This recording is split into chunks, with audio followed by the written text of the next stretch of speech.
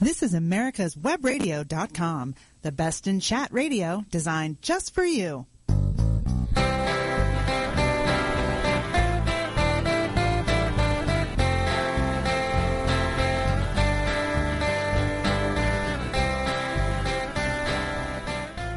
Good morning. This is the Master Gardener Hour. I'm Anita McKee, your host for the day, and I'm here with Cheryl Linker, my co-host.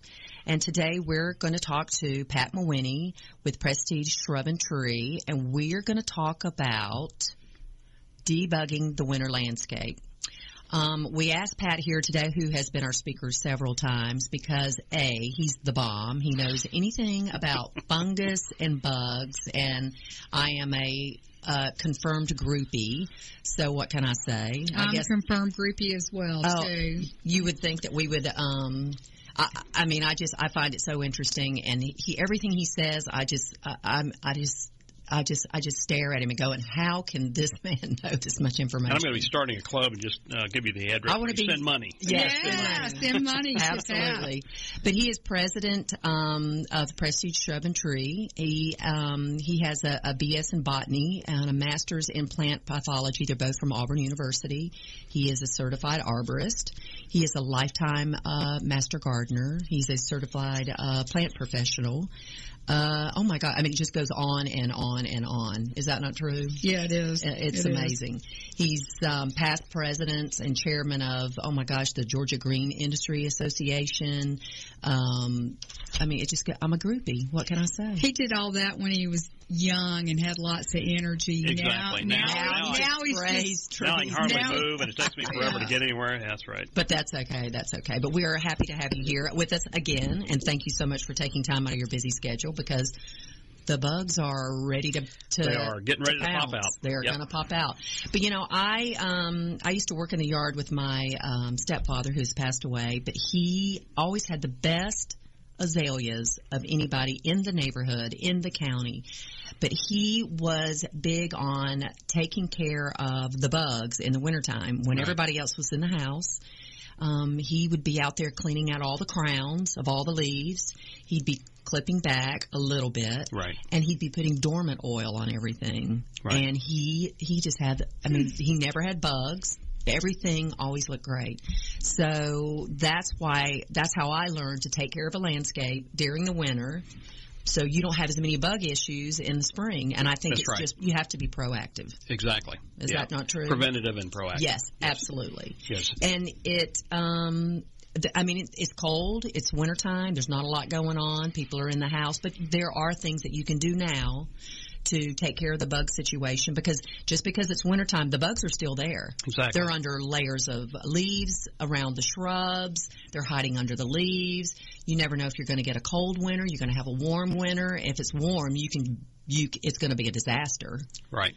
And thank goodness for us, which we've had a lot of snow and cold weather here in Atlanta. So is that going to help, Pat? Well, it's interesting. Aphids, for instance, they actually have the ability. They kind of have antifreeze in their blood, and so that even when they're very cold, you usually don't get a kill on aphids. And what we find is that a lot of times, now at least in the Atlanta area, because we cycle between the extremely cold, but then it recovers to fairly warm, the insects sometimes the populations don't really drop. We've also found that on severely cold winters, sometimes because you do get some drop in population, when you come out in the spring and it warms up, the insects are more active. There's less competition, so actually you end up with more insects sometimes after a cold winter. Oh, really? Also because the plants are damaged, so the tissue is ready to be chewed on, sucked on, and attacked. So that because the tissue is already damaged, it allows those insects to come in there a lot faster. They're more effective at what they do, and they're making babies and having parties, and just the population spikes. So a lot of times we find actually after cold winters more insects, a little bit of an anomaly. Oh, boo-hoo. That's not good. That's not good news, not for Atlanta. So tell us some things that we can do to protect our, don't you have to keep your soil really hydrated? Right. Yeah, the hydration on the soil, some folks will say, you don't water it all in the wintertime, which to me, I don't know where that came from other than the fact that, of course, if it's, 32 degrees or colder and you turn your irrigation on, you're going to ice everything over. But leading up to cold weather, if your soil begins to get dry, what happens is the dry soil will drop rapidly to air temperature. If it's moist, the moist soil holds energy, heat energy, much better. Therefore, when it starts to try to get colder and head toward the freezing temperatures, it takes much longer to do it. So normally, a lot of times it doesn't even do it. Also, if you can think about it, is if your soil has moisture in it, if it goes to freezing, you get ice crystals forming, which is not bad, and it stays at basically around 32 because ice forms 32 degrees, and then it usually won't, unless this is a prolonged cold spell and a deep, what they call a deep freeze, where you're getting deep soil freezing, which in the South we usually don't have. That moisture actually helps stabilize the soil, and you actually stabilize around 32, 33, 34 degrees, which the plants handle pretty well. If it's dry and you have, 5 degrees outside or 25 degrees outside, within a day or two, even overnight, that soil temperature will drop down to that air temperature. That's when you start getting the root desiccation and the damage. So, yes, hydration, especially before a winter event, is good. You can turn the irrigation on. Again, if you're in the South, Are you talking about turf and trees and shrubs? Trees and shrubs. Exactly. Okay. Yes. So is the turf as important as the trees and shrubs? Yes, because if it's very dry, same thing applies. If it's extremely dry, you'll get freezing temperature, below freezing temperatures in the turf, and then you get turf die-off. The turf show is a different show, but if you're keeping your turf very long and the root system is very deep, it can handle a little bit of that. But if you're doing real mowing and high-maintenance turf activities, that root system is very shallow, and if it goes to air temperature and 1 or 2 inches deep, you'll get all these winter kill patches. So yes, so hydration across the board. Ideally, you always want about an inch of water a week in your landscape. Wintertime, it ebbs and flows. This year in Atlanta, we've been actually doing pretty good with that. Naturally, yes. But if you're up in the 70-degree, if it's going to be 55 to 65, 70 all of a sudden, and your irrigation system's on, you can run your irrigation watering to get an inch of water, and you're good for that week. You can kind of rehydrate. So you kind of have to play it by ear. Some folks fail because they turn the irrigation on automatic, and they forget it, and then they ice everything down the next time. So my irrigation system is kept on manual. When I want to water, I just turn it on, and it's already set to get about an inch of water overall in my landscape, and that's a pretty long amount of watering.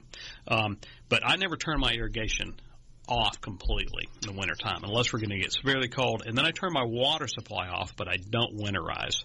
Oh, you don't? So you don't drain the pipes? No. Most systems self-drain. A lot of the systems self-drain. Some don't, but some self-drain. And what you'll find is unless it's extremely cold for a long period of time, you're not going to get any freezing.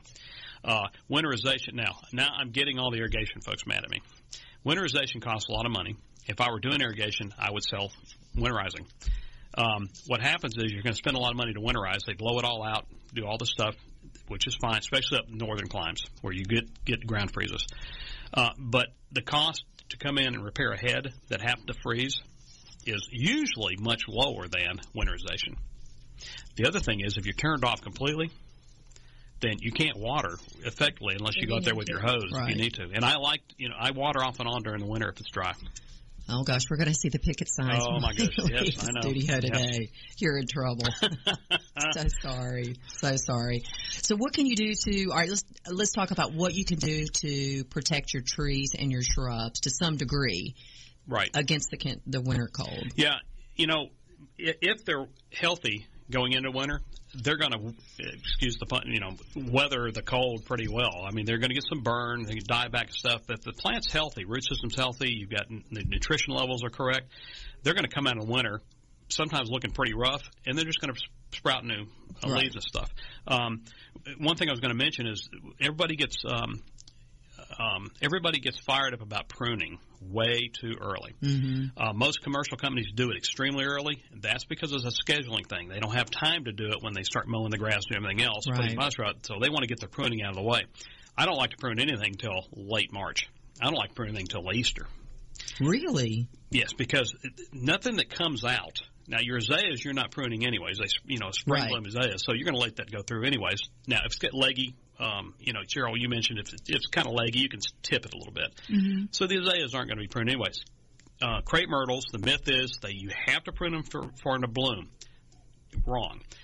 Crepe myrtles bloom on new growth. They always have new growth. Now, whether you prune or not, they have new growth. Therefore, you'll get a certain level of bloom. Now, if you don't prune at all, light, which is really the way crepe myrtle is designed. It's not designed to do these extremely heavy blooms. So if you don't prune at all, it gets bigger. One of the downsides, bigger. But what's nice is if you wait until you start seeing new growth coming out, you can prune it right then, and then you'll be able to tell what's really dead and not dead. Then when you do your prune, you'll still get a good flowering base. You're not going to cut flowers off because it's going to bloom on that new growth.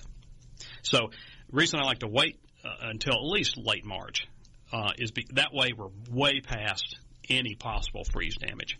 If you get out there and you prune, for instance, this year with the polar vortex and all this stuff, if you prune the 1st of March, they're predicting polar vortex to last all the way into March, which is the same type of flip-flop weather, which means we could have a snow, ice storm, extremely cold weather. And if you prune the 1st of March and we have if we have a 65, 70-degree day tossed in there, those plants will all break out with new growth. Then you have a 20-degree night, and all that new growth gets zapped back. Most plants can handle it, but it kind of stunts them a little bit, and they have to restart using a lot of energy up. So if you got a sick plant, that's where it really has a problem. Okay. Yeah. One thing I was going to mention that You're talking about flowering plants like roses, hydrangeas. No, I'm talking about everything. Correct. Even hollies. Most folks go in there and try to do heavy pruning on hollies. Now, the caveat on hollies is if you're trying to do renovation pruning, if you prune them very heavily, people like to do heavy pruning in February. Mm-hmm.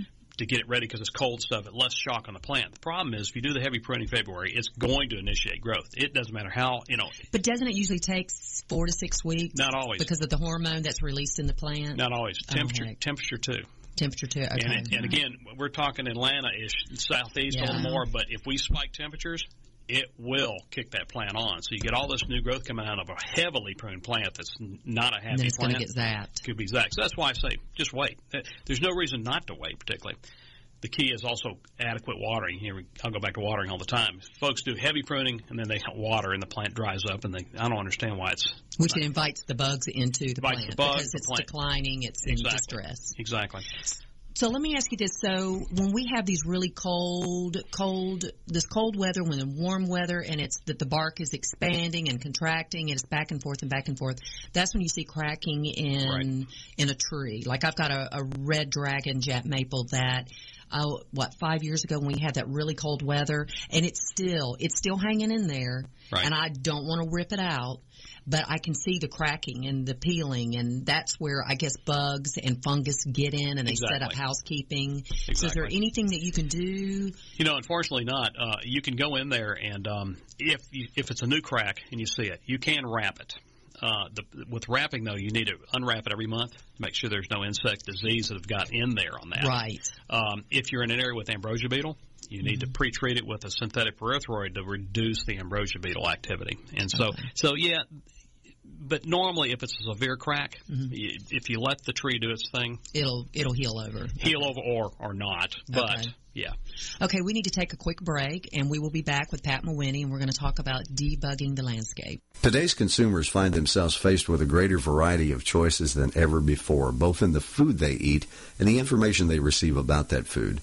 Feedstuffs FoodLink was created to provide you with a balanced source of information for making decisions about your family's balanced diet. Visit feedstuffsfoodlink.com to learn about your food directly from the source, the people who work every day to provide it. Feedstuffsfoodlink.com, connecting farm to fork. Did you miss a show that you really wanted to hear? All of our programs are available for download on americaswebradio.com and on iTunes. You can listen to your favorite programs on americaswebradio.com anytime you like. Have you heard of quantitative fluid analysis? Commonly called QFA, this test assesses your body at a cellular level and gives insight into your illness. Peachtree Ear, Nose, and Throat Center offers the QFA, an FDA-approved test that can often provide early diagnosis of conditions before they can be detected with other tests. Dr. Elena George believes in an integrative approach to medicine. She believes in treating the problem and not the symptom. Following a review of your results, Dr. George will suggest treatment approaches such as nutritional counseling and or the use of pharmaceutical-grade enzymes and nutritional supplements. Surgery and prescription medication will be recommended only when necessary. Peachtree Ear, Nose, and Throat Center is located in Atlanta at 1776 Peachtree Road Northwest in Suite 260 North Tower, 2 blocks south of Piedmont Hospital. They are open Monday through Friday, 8:30 a.m. until 4 p.m. Additional details are available at www.peachtreeentcenter.com. Call their office at 404-591-9100 to make an appointment and mention that you heard this ad on Radio Sandy Springs and get 10% off of QFA testing.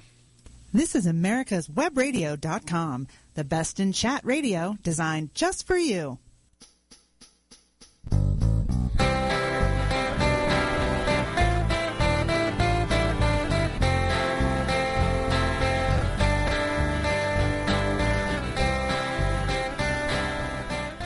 Welcome back to the Master Gardener Hour. I'm Anita McKee here with Cheryl Linker, and we're talking with Pat Mawhinney about debugging the winter landscape.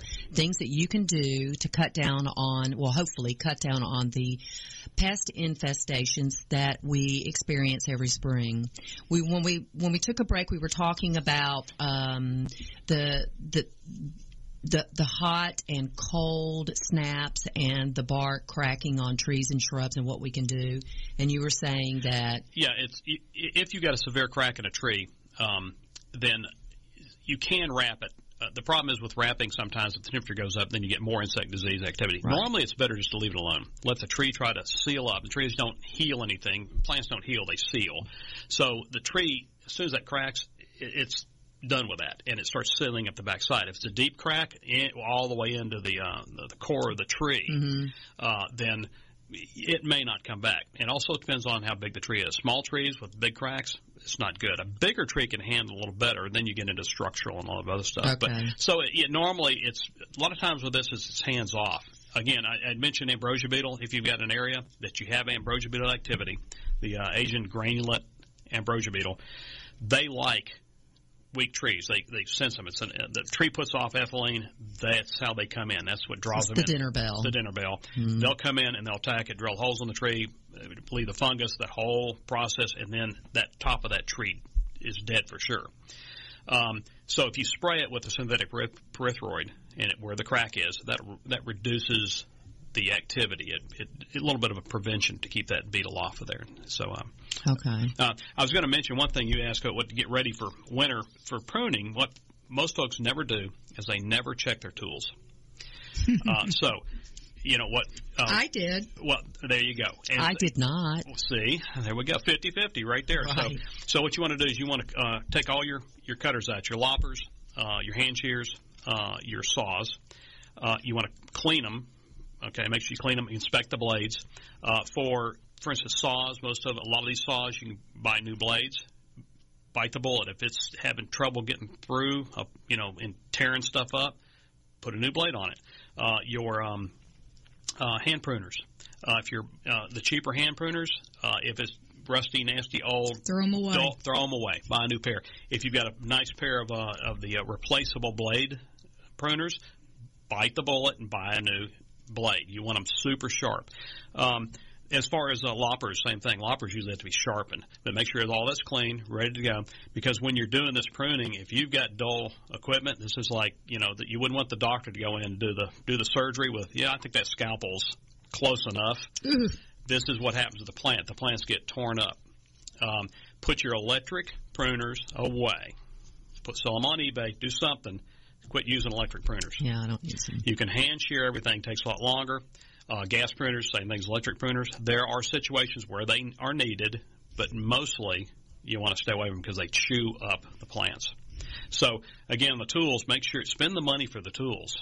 People really freak out when they see the price of some of these good tools. There's a reason for the price, Do you use alcohol to clean the the blades or any? We used to.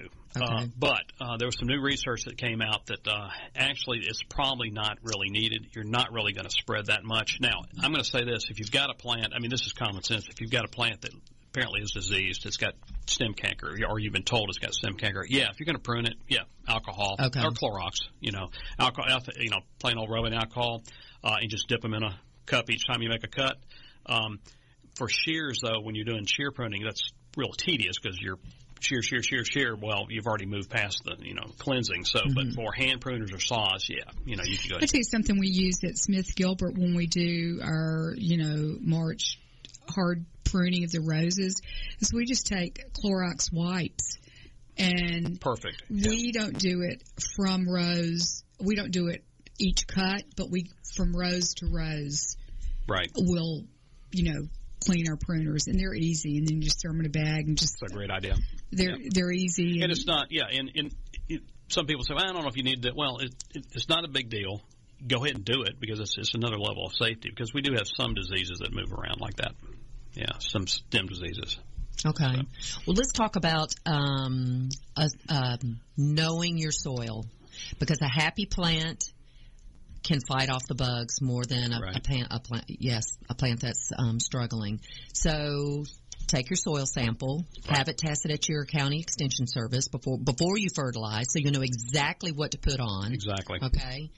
And I'm assuming you guys do a lot of testing in your business. Right. Yes. Yeah, we have. And what happens in a commercial business, we because of the cost of the sampling, even in-house sampling is fairly expensive. So we end up doing what we call trending a little bit more.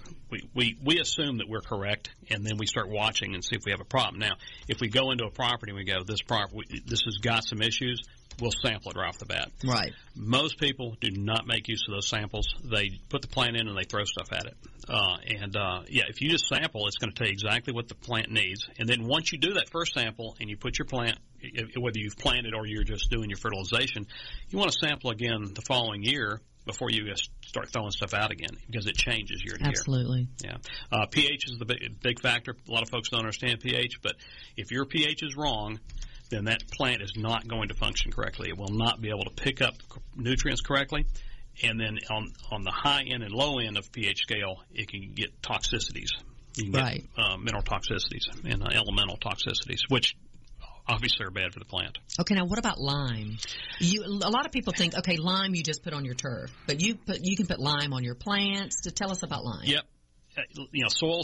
So that the soil around the shrub and the tree and the soil around in the turf, it's the same soil basically. So you want to check again. That pH is what's going to tell you about the lime. It's going to tell you how much lime you need. You may not need lime. Right. The assumption that everybody uses is lime every year. There used to be an old saying in the South. The South had very acid soil. So you had to sweeten the soil with lime. That was an old lime company motto. What we find is, and across the board in Atlanta, is that when we go to a new property, mainly because it's been limed forever, the pH is way up, and you may not even need lime for quite a while. Clay soils, pH stays up much longer. Sandy soils, it drops faster. So once you get your pH into your correct range, which is 5.5 to 6.5 on the pH scale. 5.5 to 6.5, that's kind of optimal for everything, give or take. But once you're in that 5.5 to 6.5, then you don't have to do it every time you plant. Flowers, now, if you're going to remove the soil every year, put new soil in, then you may need a lime every year. But that's where your soil sample comes from. Once you get your flower bed prepped, you send a sample in of that soil and tell them it's for a flower bed. Then it'll tell you exactly what you need to do to the flower bed to make perfect flowers. Have either one of you guys ever used the pH meters that you can buy and just stick in your own soil? Yeah, we use a fairly expensive one. It's called a Kelway. And how much is fairly expensive? $100 a meter. Okay. Now, I will say this, though. If you go to, wherever, Walmart, the big box stores, you buy the little $10 pH meter, it gives you a pretty good idea. Really? Yeah, the accuracy on these things, because there's so many factors. Is it soil too wet, too dry? So there's a lot of these other factors, but you get it's a relative range. What it's going to tell you is it even close to your range? And if it's way off, then you can deal with it. Then you deal with it. But that's what that pH meter is going to tell you. The soil sample is going to tell you what you really need. And soil samples, most extension services are $8 to $10, I think, for a sample. And the thing that they do that's so brilliant is they tell you they will tell you exactly what to add, how much to add, and so you get the detail. It's like if your pH was 5.2 and you want it in the 5.5 to 6.5 range. It's hard for people to figure out exactly how much to add and what to do. They're also looking at the soil. They check a thing called CEC, which is never heard of that. The cationic exchange capacity of the soil. What it means is how electrically sticky the soil is. So clay soils are high CEC. They hold on to stuff. That's why once you get the pH there, and phosphorus, for instance, is very electrically sticky. It stays there. Low CEC soils like sand soils, they don't hold stuff. That's why they leach. That's why things leach out of sand and stay in clay. And so the extension service, they're looking at the CEC of the soil, so they know where it came from. That's why they want to know what county it came from and where it came from. They have soil maps. Every state has soil maps, so they know pretty much what they're dealing with. So, in pH, that scale is logarithmic, which is most people can't wrap their head around logarithmic. Between 5 and 6. This is factors of 10. So this is not just 1. This is a factor of 10. It's a huge difference between 5 and 6 on a pH scale. Right. Neutral 7. Everybody says, my soil's neutral. No, neutral 7. You don't want neutral soil. You don't want a neutral pH soil. 5 to 6.5. There's a lot of soil chemistry here. But the point is, if like Cheryl's saying, that pH sample tells you it's cookbook. It says do this. And if you do that, you're going to be pretty close to being right. Okay, great. Yeah. All right. Okay, so we talked about lime. Oh, fertilizing your turf. Let me ask one question about lime. A lot of people on their properties, I see really big containers. They have camellias in them. They have Japanese maples in them. They have boxwoods, right. And they stay there for a long time. And I'm talking about really expensive, big, nice. How would you go about dealing with that? I guess, should you check the soil? And how can you add supplements, like if you needed lime added to that, to something in a container? Is that? You definitely want to check your containers. Containers are problematic because they're too hot, too dry, too cold, too wet. There's always something in a container usually. The other problem is if the plant's growing well, it's been fertilized, after a while it will become root bound. And people don't connect this, but if it's growing roots, the soil can't be in there. If it's growing roots, there's more roots in the soil than when it started. Where'd the soil go? Well, it washes out of the pot. It just little by little gets pushed out of the pot. So eventually you have a pot that's solid roots. So you've got an underperforming plant because there's no soil anymore. Exactly. Therefore, then that's a different story. You pull it up, you plant it in the landscape, and you start that one over again. So old plants in containers sometimes are in extremely poor health that you can't fix. Now, the way you check the soil is with a soil probe, but you can just somehow get down in there and take a sample out and check that, pull the soil sample, send it to Extension, see what it says. You're going to adjust how you treat that soil based on what they tell you. And I can go through all that. That's interesting. So it's, the soil sample is going to come in and tell you that you need 50 pounds of lime, for instance, per 1,000 square feet. Well, you figure the square footage, the surface square footage, which is 2. Well, you figure out how much lime you need, which may be a teaspoonful on that whole pot. And it's all arithmetic, So Cheryl, I'm thinking of your boxwoods at your front door. That's exactly what I'm thinking of. That's what I'm thinking. I've got some almost 20-year-old boxwoods that I really think.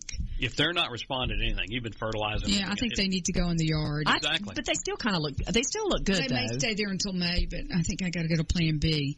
But that's interesting, the ratios and the way to do that.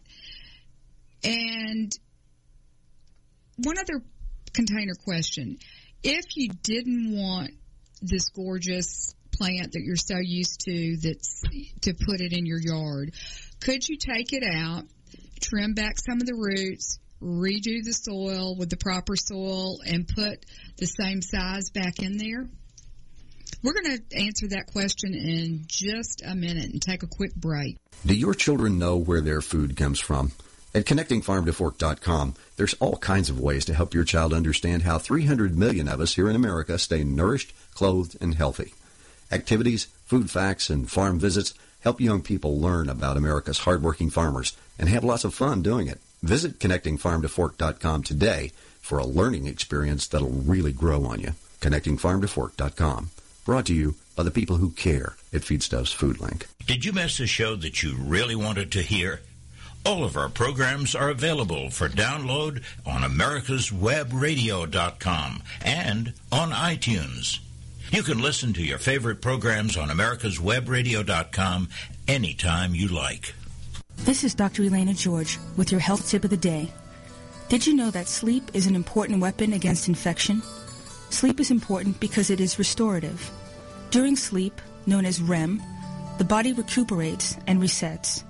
For example, the immune system increases its activity and stress hormones drop. There is a correlation between sleep deprivation and frequent colds. The average adult should get 7 to 8 hours of uninterrupted sleep per night, and a child needs more since they are growing. Sleep hygiene is important to set a good foundation.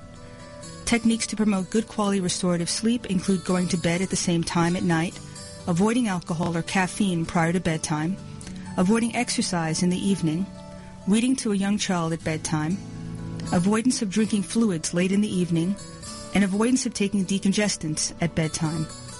If you are having problems sleeping more than once a week, you should see a doctor for further evaluation. Please join me Wednesdays at 9 a.m. for Medicine on Call. This is AmericasWebRadio.com, the best in chat radio designed just for you.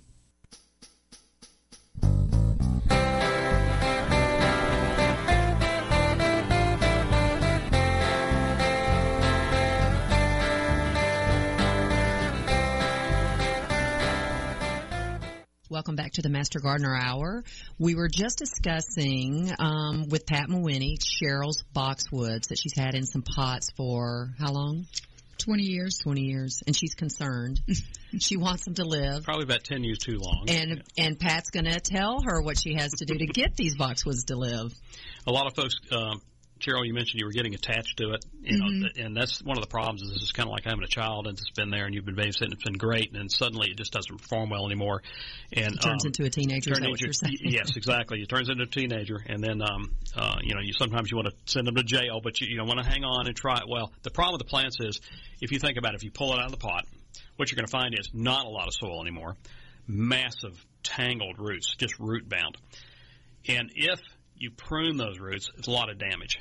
So it won't usually kill the plant, but if you think about it, if you would take that out and just plant it, you know, as they say, set it free in the yard, and it's going to grow with that big root system and be happy. If you prune the heck out of it and try to do a start over, especially with a boxwood, because they respond so slowly to any type of treatment, you may have 5 or 10 years where it's going to sit trying to recover from root system damage. Got it. So it's better to move it out, start over. Okay. Move it out, start over. We have the question all the time, people wanting to dig a plant up, move it out of containers or small cubbyhole areas or surface planters, this type of thing.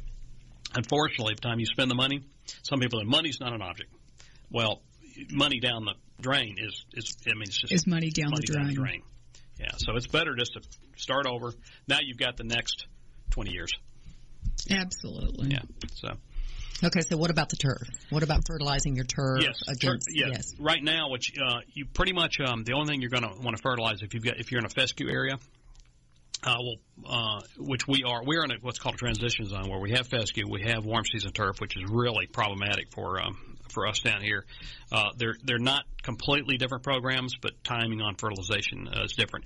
For your fescue, now's the time that you want to do a nice slow release fertilizer. You want to put down about 1.5 pounds to 2 pounds of slow release, 100% slow release. Now, I'm giving you a secret here. It's what we do in the company. Some companies do it differently. Most don't want to spend the money for that slow release. But if you do your slow release fertilizer now and don't feed until fall again, your fescue will stay green enough and it will grow correctly with that amount of fertilizer. You may want to boost it a little bit in March. When I say start up, I'd really like you to do it January, and up until now, that's the first application. You may want to tweak it a little bit, April, but you don't want to put too much on it, because for fescue, you'll encourage disease. If it's got too much nitrogen going into the summer, you're going to get disease anyways, but you're going to get worse disease. Warm season turf, right now, if you want to do some phosphorus, potassium, doesn't hurt at all. Sometimes it's hard to find those fertilizers. Those are going to be 0-15-15 type numbers. The nitrogen drops out.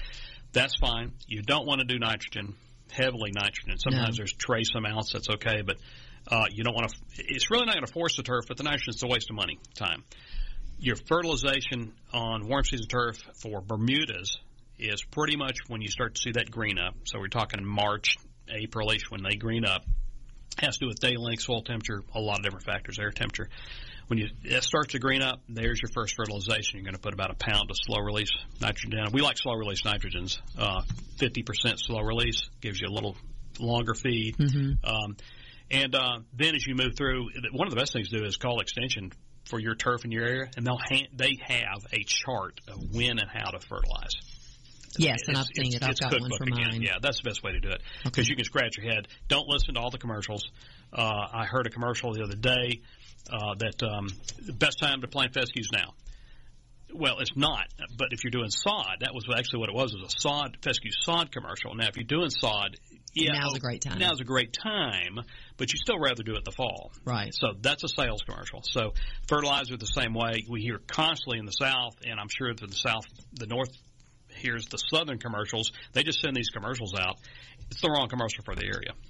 So for Bermuda, that's your schedule. Zoysia, you want to wait really till it greens up, starts greening up in like May. You can wait Zoysia very long. Zoysia needs less nitrogen. And then for centipede, follow the directions from the extension. Centipede needs very little nitrogen per year. You definitely don't feed it until it starts to green up. And your pre-emergence and everything else, that's the other thing for the weeds. Now's the time to get your pre-emergent out on your warm season and cool season, the fescue turf and the warm season turf. Get it out now. Okay. Follow the directions. Okay. So there again, happy turf, less bugs. Less bugs, less disease, stress. Less stress, yes. Less everything. Yeah. There's no reason to do the mow down on, everybody likes to scalp. The commercial people scalp very early. Don't scalp. That's till March, end of March. Exactly. Let it, when you start trying to see that green up, I think you did it a little early last year. No, we didn't. You did? No, Okay. we were good. No. It's supposed to be barely green, right? Just start to green up. You'll see the green, and that's because, and then what you're going to do is that's when you do the scalp. Gary wanted to do it. I knew Gary's. Guess who won that fight? Yes. Anita won that one. No, we did it on time. That's because Pat told. Yes, right. Yeah. I can imagine what Gary says. Yeah. With Bermuda, you can scalp it pretty low. Zoysia, you don't do a heavy scalp. You just do a light mow down, take that top off, but you don't go very low, and especially you don't scuff the soil, because it takes Zoysia forever to recover from that. It does not like that. So centipede, different ball game. It's you just get the centipede information from the extension and follow that thing. All that St. Augustine we don't deal with much here. Same deal. It's got its own little regimen. Further up north, you get into the bluegrasses. They're a little different up there too. They transition the opposite way. They're transitional for the warm season turf, where they can grow cool. We're the opposite way here. Right. So. But yeah, the turf and again watering. Yeah, because if it's dry, like I said, going into the spring, it's not one to green up on time. So that's why most folks, we have customers that will not turn the irrigation on until April. People are funny about that, aren't they? They are. And so we like to see that irrigation. I just told a lady the other day. I said, go ahead, no later than mid-March. Get it turned on so that when we get dry, you can water. Right. Yeah. Okay. And that's on the manual. And I agree with Pat about the manual. Absolutely. I got a question, just finishing this turf thing. You scalp and then you aerate, correct?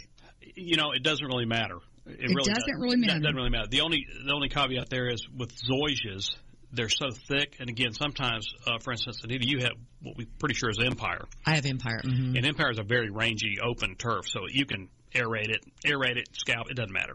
Now, if you've got Emerald, you're going to have to take some of that. It's so thick. Sometimes you don't even have to aerate Emerald because it cushions itself. Emerald sometimes requires dethatching. Dethatching is usually not even required in the southeast because we're so warm, hot, all that thatch just disappears. So the timing is not critical that much, especially for Bermuda. You're still going to get an aeration core out. Now, what happens is if you aerate before you scalp, you have your aeration cores out there, so when the scalpers come out, they don't like it because they've got all those cores in the way, and it just dulls the blades and stuff. Kind of makes a mess. So okay, well, let me tell you my story about aeration. I am crazy, a little off, but I have a lab who's kind of crazy, and after my yard is aerated, this dog goes around and picks up and picks the cores up, brings them in the house. They're everywhere. So I have to go out and take a high-pressure water hose and explode all the plugs in my backyard. And plus, I think it looks way better, and I don't like the way the plugs look, and I'm like, want it to look really good. So I go out there, and I hose down. First I run my irrigation and get everything kind of wet, and then I go out there and I shoot and hose down all those cores, and then get them all broken down.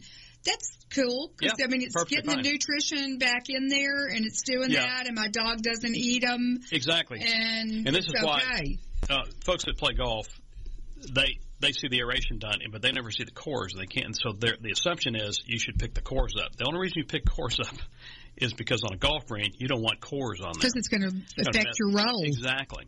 So when they do a core aeration, they pick it all up and they clean it all off. But in your yard, this is a natural form of top dressing. You aerate it, you open the soil up, the soil's right on the top. That soil that was down underneath has been aerated, it's up on the top, and it filters back. Yeah, so what you're doing is perfectly fine. Yeah, and it works really good. We don't like some folks go out there and rake them all up. No, leave it where they are, and that's what part of the aeration process, is to leave those cores there. Yeah. Now, if you could train your dog, to like break them up and then spit the dirt out. Exactly. That would be really good. Okay. Yeah, impossible. Exactly. Okay. Okay, let's talk about shrubs. Yes.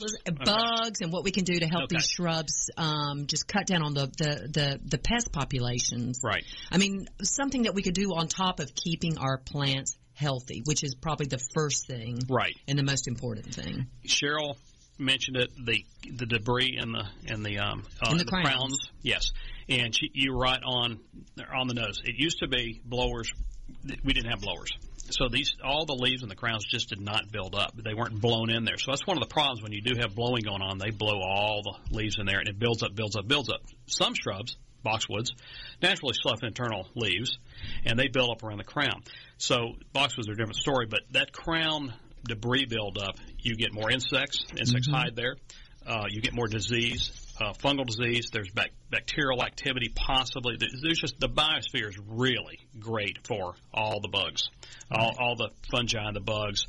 Also, it just stays moist and wet. So the bark of the plant starts to deteriorate. It's staying wet too long. Once that deteriorates, now you've got stem canker. You've got normal deterioration of just rot in those stems. Therefore, the top of the plant starts to die back.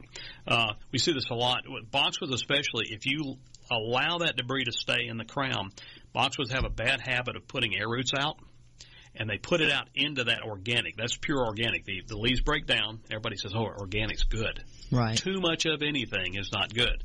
So that organic breakdown from those leaves and the boxwoods and the pine straw and the leaves they were blown in there, the roots, it initiates root growth into there, little air roots coming out of the sides of the base. I've seen that. Yes. Well, the problem is when they grow in there, they can't pick up nutrients correctly because it's all organic. There's no soil there. So they're trying to pick nutrients up. They can't. The plant, because those roots are higher up, the top of the plant starts to turn colors, oranges, yellows, off-color. I've totally seen this. That is because the plant is relying on those air roots. The air roots aren't working correctly. And then what happens is, all of a sudden that mulch dries out. Now that air root superizes, turns woody, doesn't work anymore at all, but now this plant's got all these roots that instead of in the soil, they're actually sticking up in the air. Can you top dress that with good soil? You can sometimes, but normally the best thing to do is if you just go ahead and just make sure the crowns are clear. Again, especially boxwoods, all plants, but especially boxwoods. If you just make sure the crowns are clear and then continue to fertilize correctly, the plant usually will outgrow the problem after a while. Once the boxwood, though, goes into that, what they call winter bronzing, yes, it's an indicator. It's not just winter. It's an indicator. It's a winter color, but it's because the plant has some root system problems. Too wet, too dry, not always too a nutrient exposed. system. Too exposed. It's normally that versus just, it just needs fertilizer. Or everybody looks at that and goes, it needs iron. It needs this. I thought it was just a temperature thing. The temperature sets it off because the plant, boxwoods are evergreen, and so with the evergreen, they should stay green all year long. Okay. Yeah. All right. We're going to take a quick break, and we're going to come back, and we're going to talk more about this winter bronzing because, you know what, I have got some Cryptomeria nana, globosa nanas in my front yard that are orange, but they get a lot of exposure. So we're going to talk about that as soon as we return. Come on. Follow Sniffles to Atlanta's go-to center for breathing easy. Do you suffer from chronic sinus headaches, recurrent sinusitis, facial pain or pressure, and chronic congestion? Well, balloon sinuplasty just could be the cure you're looking for. Follow me and breathe easy. Follow Sniffles.com. We treat the problem, not the symptom. Chronic sinus symptoms, gone. This could be the cure you're looking for. Follow me and breathe easy. This proven in-office procedure can have you breathing easy, back to work the next day, and it's done under local anesthesia. Get lasting relief, a quick recovery, and start breathing easy again. Follow me and breathe easy. Follow Sniffles.com. Quick Stakes, that's QUIK Stakes, are not just for surveyors. They are great for family and community gardens. Go online to www.quickstake.com or contact your local land surveying supply dealer and get you a box of Quick Stakes. You'll love them every year when you plant your garden. Again, that's Quick Stakes, QUIK Stakes, the truly preferred way to stake and identify what's in your garden now. This is America's Webradio.com, the best in chat radio designed just for you.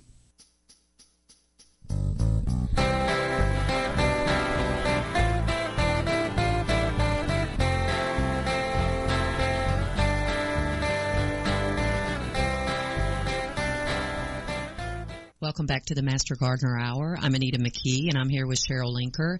And our guest today is Pat Mawhinney with Prestige Shrub and Tree.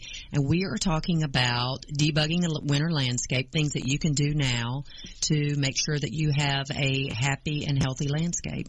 And the break, we were talking about winter bronzing, orange plants in the landscape after a nice hard winter. And it's not just temperatures. No, it's not just temperatures. Now, sometimes it is. For instance, you mentioned your Cryptomeria.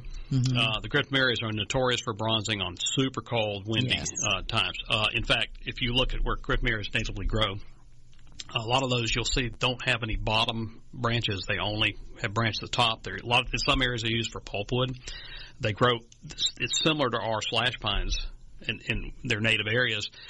And here, if you have severely cold winter, and we're kind of waiting for this now. It got in Atlanta. We got around about 5 degrees this year. Mm-hmm. If you have sub-zero temperatures, you'll see the Cryptomerias drop all their bottom branches, and they're still perfectly fine. They have this real pretty little Christmas tree shape at the top, but there's no bottom branches on them.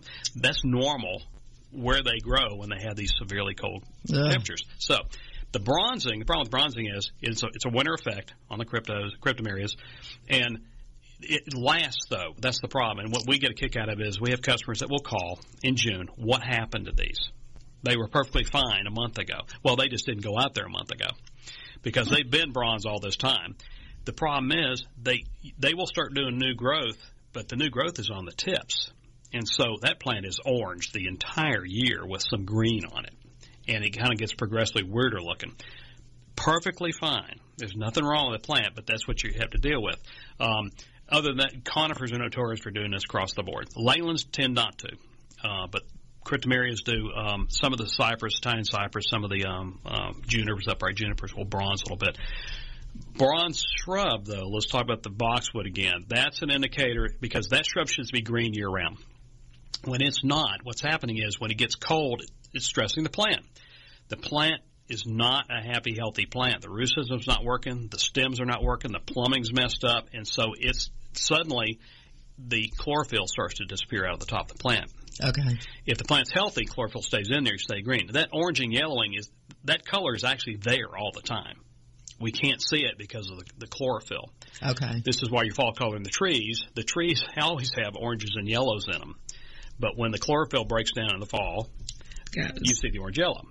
That's a mask. The chlorophyll's a mask over top of those colors. So when you see that in the boxwood, that's not what it's supposed to do, and it's a direct indicator that it's got a either root system. I call it plumbing. All the cami, the phloem, everything. Okay. Something's going wrong. Normally what we find is if you go up to that boxwood and you look at the base, almost always I can go to a property and they'll say, oh, it's bronzing. What can we do? I can open it up and show them 6 inches of debris, air roots. So if you clean all up and get them back on proper maintenance, proper cultural care, and, boxwoods used to come with gardeners. I mean, back, in the 20s, the 10s, 20s, 30s, 40s, you had a boxwood garden in Atlanta, and you had a gardener. And because they're so expensive. Exactly. And this gardener putted around, and he talked to them every day, and he nipped them and cut them and babysat them, kept the crowns clean, which he probably didn't have to do anyways because he didn't have a blower. So all these old boxwoods, you say, oh, they look really good. Why are the new ones having a problem? Because we treat them wrong. That's part of the problem. So we need to keep the crowns of the plants free of debris. Because that's where all the old leaves are. They get clogged up. They're decomposing. They've got eggs on the. Oh yeah, I mean you've got insect eggs. You've got fungal spores. Now we're talking the crowns. You keep the crowns clear. Mulch, but you also pull it back away from the plant. Exactly. Correct? You get it out. You clean out from around the plant. Yes. So if you're doing pine straw mulch, bark mulch, doesn't matter. Keep it away from the crown and pull it away from the crown to let that area breathe. Yes.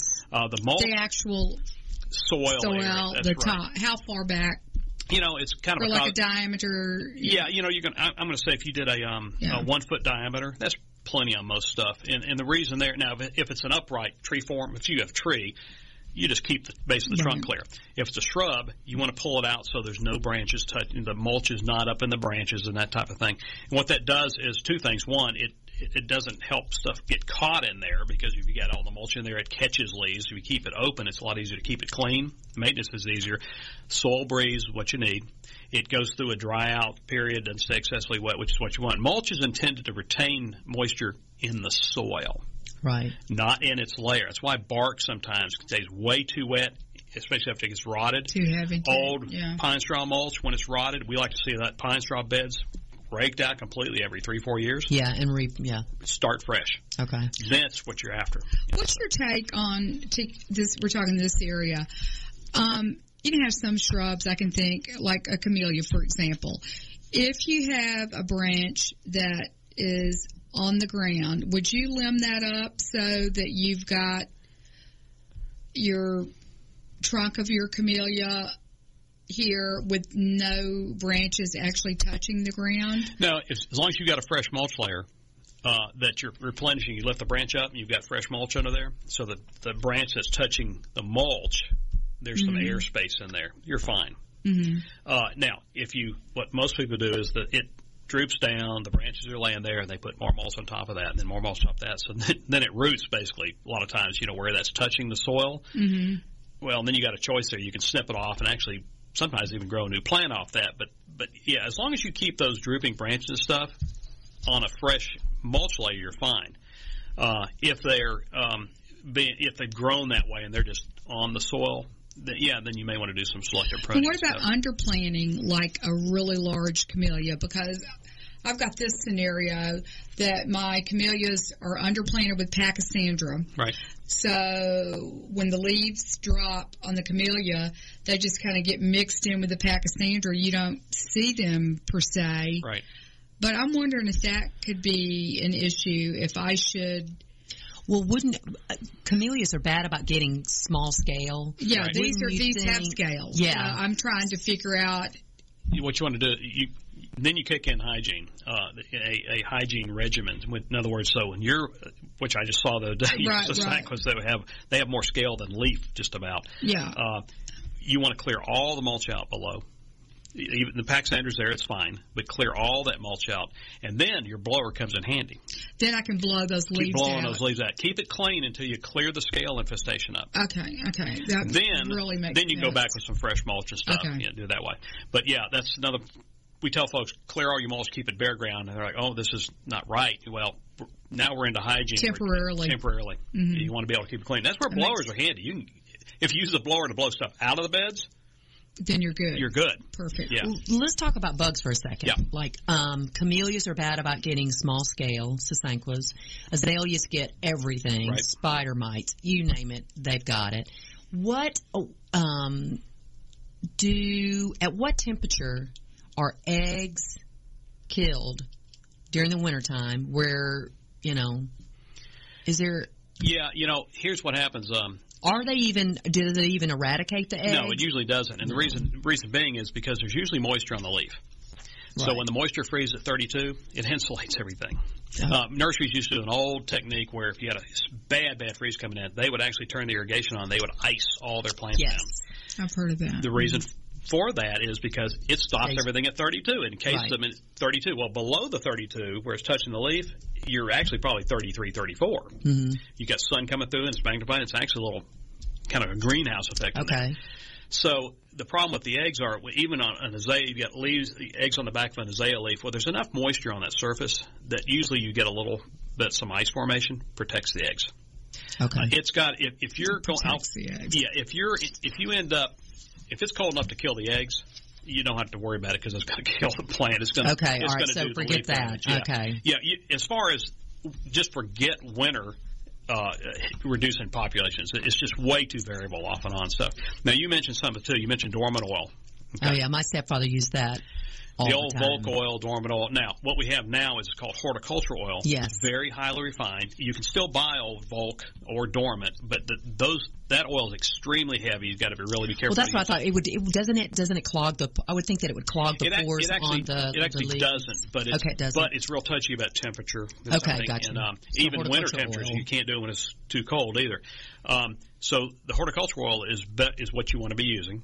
There's different names for it, but if you read it, it'll say horticultural oil. They're very highly refined, very fine. They're called fine oils. That helps. You've got to get it on the target insect. Right. Now, and we're talking insects here, not fungus, everything else. What about eggs? Eggs will not die. Okay. Because the eggs protect the protective shell of the egg. Okay. That's what it's for. So as that oil goes away, and then eventually it'll hatch out and stuff. So usually you still. This is why if you just use dormant oil, horticultural oil, you'll say, well, it didn't work. Well, it did. It killed what was there that it covered and suffocated, but all the eggs and stuff hatch out later. So you have to just keep it on. So your it actually program. just kills the bug. It suffocates the bug, That's not right. the egg. With scale, this is why you've tried horticultural oil on that sasanqua. The other thing is scales put out a waxy coverage. That's Yes. their protection. Whether it's hard scale or soft scale. Soft scales are about as hard to kill as a hard scale because of the covering, the waxy coverage. It's waterproof. It's oil proof. Okay. Oh, heck. So when you're spraying it, not to mention trying to get under your sasanquas are 6 feet tall, a lot of leaves. You're trying to get up under and hit all those. Next to impossible. Next to impossible. So this is where the systemics come in. Yes, we love those. And we were talked about when I was at Cheryl's. We talked about the she was using Merit. We'll say Merit. Merit is now off patent. Merit is a Bayer product. We'll plug Bayer there. They came up with Bayer has lots of cool chemistries that they are using. Merit is imidacloprid is what the name of the chemical is. It's a neonicotinoid insecticide. It has there's some issues with what we call neonics. There's a lot of them out there. Safari, there's imidacloprid, there's a lot of different stuff. The problem with the neonics is there's some non-target effects if they're used incorrectly. I think it's being overblown. They're banned in Europe now because of they're convinced it had to do with the bee population. The pickets are already starting outside the door. It was the way it was used. It's always complicated is the answers. Point is, though, if you use it correctly, do a basal drench with this stuff, follow the directions, you can clean up a lot of these insects. Lacebug on azalea is one of our big problems. Yep. Clean it up. It'll clean it up. Aphids, anything that's going to suck on that plant, it's going to control that and clean it up. Because once that bug starts to suck on it, the chemicals in there, right, negative feeding response, they're done. Mm-hmm. So if you keep it on that program, the other thing too is if you go ahead and keep it on a program, you don't have to spray. Once you get it cleaned up, you can back off and do preventative levels. Then you're using much less targeted insecticides. Okay. Well, we could go on 2 more hours about bugs, right? Exactly. Well, thank you so much for coming in today. We really appreciate it. I learned a lot, and I'm still a groupie. Sorry. It's just always going to Like I said, I'll give you the address. We'll start spending that money. Yeah, absolutely. But thanks for joining us, and I guess hopefully warm weather's around the corner, and we can all get out there and start digging again. We didn't even touch on any of that. Oh, I know. Okay. Well, thank you. Thanks again for listening to the Master Gardener Hour. Have a great week, and happy digging. This is AmericasWebRadio.com, the best in chat radio designed just for you.